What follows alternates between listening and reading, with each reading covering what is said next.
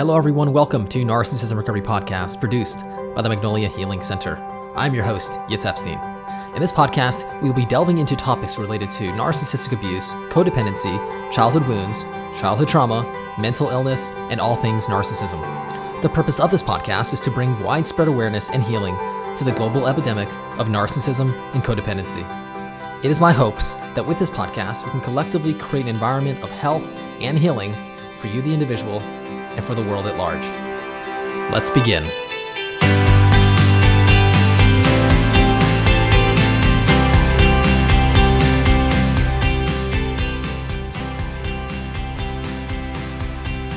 Hi everyone, thank you so much for joining me for today's episode. Today we're going to be discussing overcoming guilt consciousness.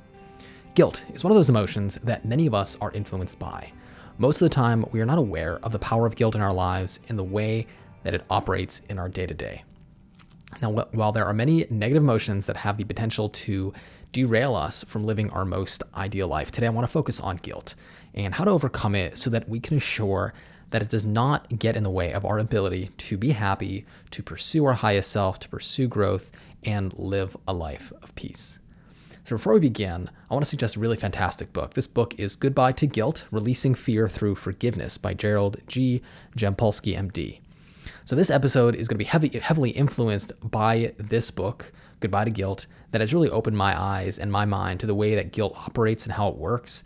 And it offers very many practical tips on how to defeat guilt in a very tangible and practical manner. So I'm going to share the link to purchase this book in the description section below, and I highly suggest you check it out. So firstly, in order to overcome living with guilt or a guilt consciousness, we want to take a look at the very nature of guilt and the role that it plays in our life.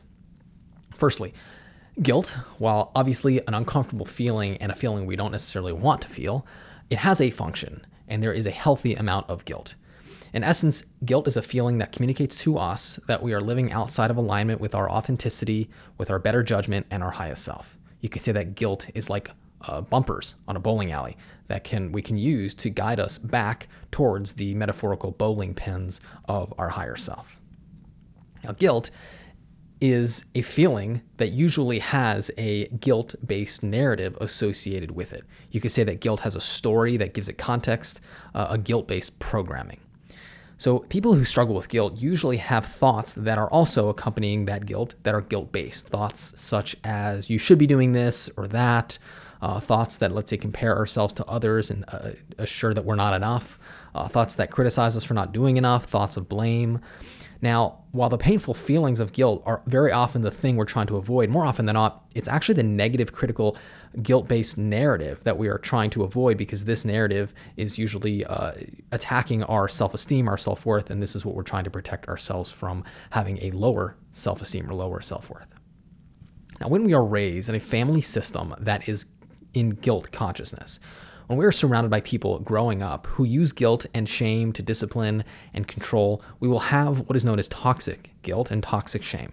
And this is where there's an excessive amount of guilt and shame, and it does not allow us to use these negative emotions in a healthy manner, which essentially in a healthy way would be to direct our behavior from harmful and hurtful actions of ourselves and others, and guide us towards taking more high conscious actions, healthier actions.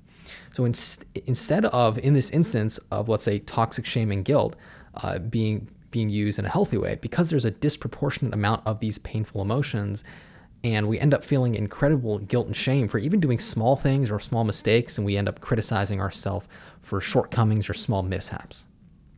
Now, because excessive guilt or toxic guilt is something we try to avoid at all costs, in an attempt to defend against toxic guilt, we're often going to try to avoid all guilt altogether, even a healthy amount of guilt. We're just going to want to disconnect from it entirely.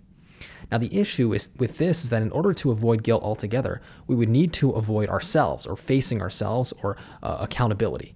And accountability really is the ability to look at ourselves in the mirror and identify how our actions are leading to undesirable outcomes. So when there is toxic guilt that is left over from, let's say, abuse or trauma, then we're not going to want to hold ourselves accountable because we're not going to want to self-reflect.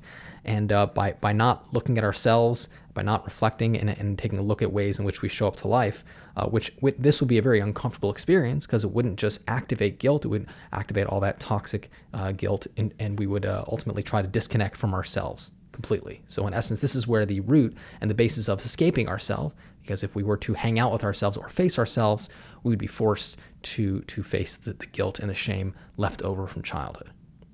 So according to Gerald Chomsky, MD, in his book, Goodbye to Guilt, he says that guilt is very heavily tied up with the ego. He says it's very much rooted in ego. He says that the ego gets fueled by guilt. You could say that it's the oxygen of the ego. The ego needs guilt to survive. So when we are being critical, judgy, comparing ourselves to others, or labeling or blaming, we are engaging in the narrative of the ego. This is sort of the ego's natural way of being. You could say that we are identifying with the ego's thought stream as our own. So the ego is always on the lookout for ways in which it can call itself a victim, and especially when it feels guilt, it's going to look to condemn and vilify anyone who makes it feel guilty. So the ego, in an attempt to self-preserve, will want to search and find anyone who is guilty in order to, again, condemn and ultimately shirk responsibility and shirk itself from experiencing and feeling the guilt. And it's always thinking in terms of who is right and who is wrong, right? Very much black and white thinking and very much judgmental.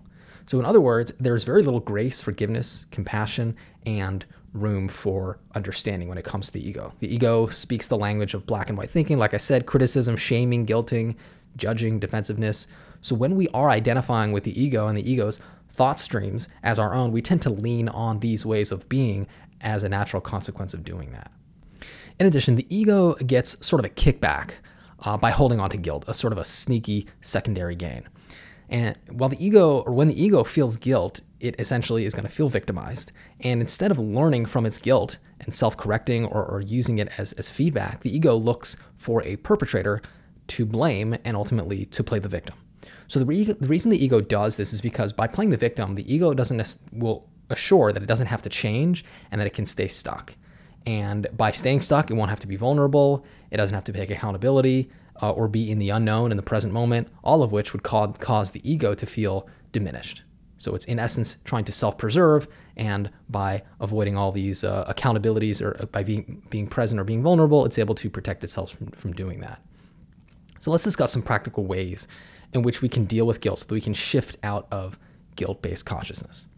Firstly, according to Gerald Chomsky in Goodbye to Guilt, he says that the antidote to guilt is compassion and forgiveness. These qualities cannot exist around guilt, criticism, and judgments. They, in essence, repel each other naturally. So you cannot think a critical or judgmental thought and also think compassionate and forgiving thoughts at the same time. So when we choose our thoughts and we choose thoughts of compassion and forgiveness, we automatically are going to repel any ability to judge and criticize. And this is both of ourselves and other people. So what we want to do is we want to choose thoughts of compassion and forgiveness of ourselves and anyone who has hurt us in the past. And this allows us to maintain our inner state of peace and calmness, which also protects us from attack and judgment-based thoughts of the ego. In addition, we want to see and let go of the ego's payoff of feeling guilty and living in guilt. And when we realize that the short-term benefits, the hit, or the secondary gains of playing the victim that the ego clings to guilt as a result of, they're just not worth it. And it'll never lead us to a life of fulfillment, confidence, empowerment, and peace. We also want to use guilt as a motivator to get better and to do better instead of using guilt to find proof that we are worthless and incapable. We want to see, let's say, shame and guilt as necessary feedback, as information about what we are doing that might be out of alignment with our highest interests, our highest self. Now, here's the thing. If we are in possession of toxic shame and guilt, then what we're going to have is an excess of it. So you can say we'll have way too much of it for us to allow it to be used as feedback. So in this instance, we need to first work through the layers of unresolved shame and guilt that we often are running away from, denying, and hiding from. We, in essence, need to bring it to the light. We need to face it. We need to process it. And we need to let it go. And this is done practically by holding space for these negative emotions, so feeling the feelings and being fully present in the moment with them.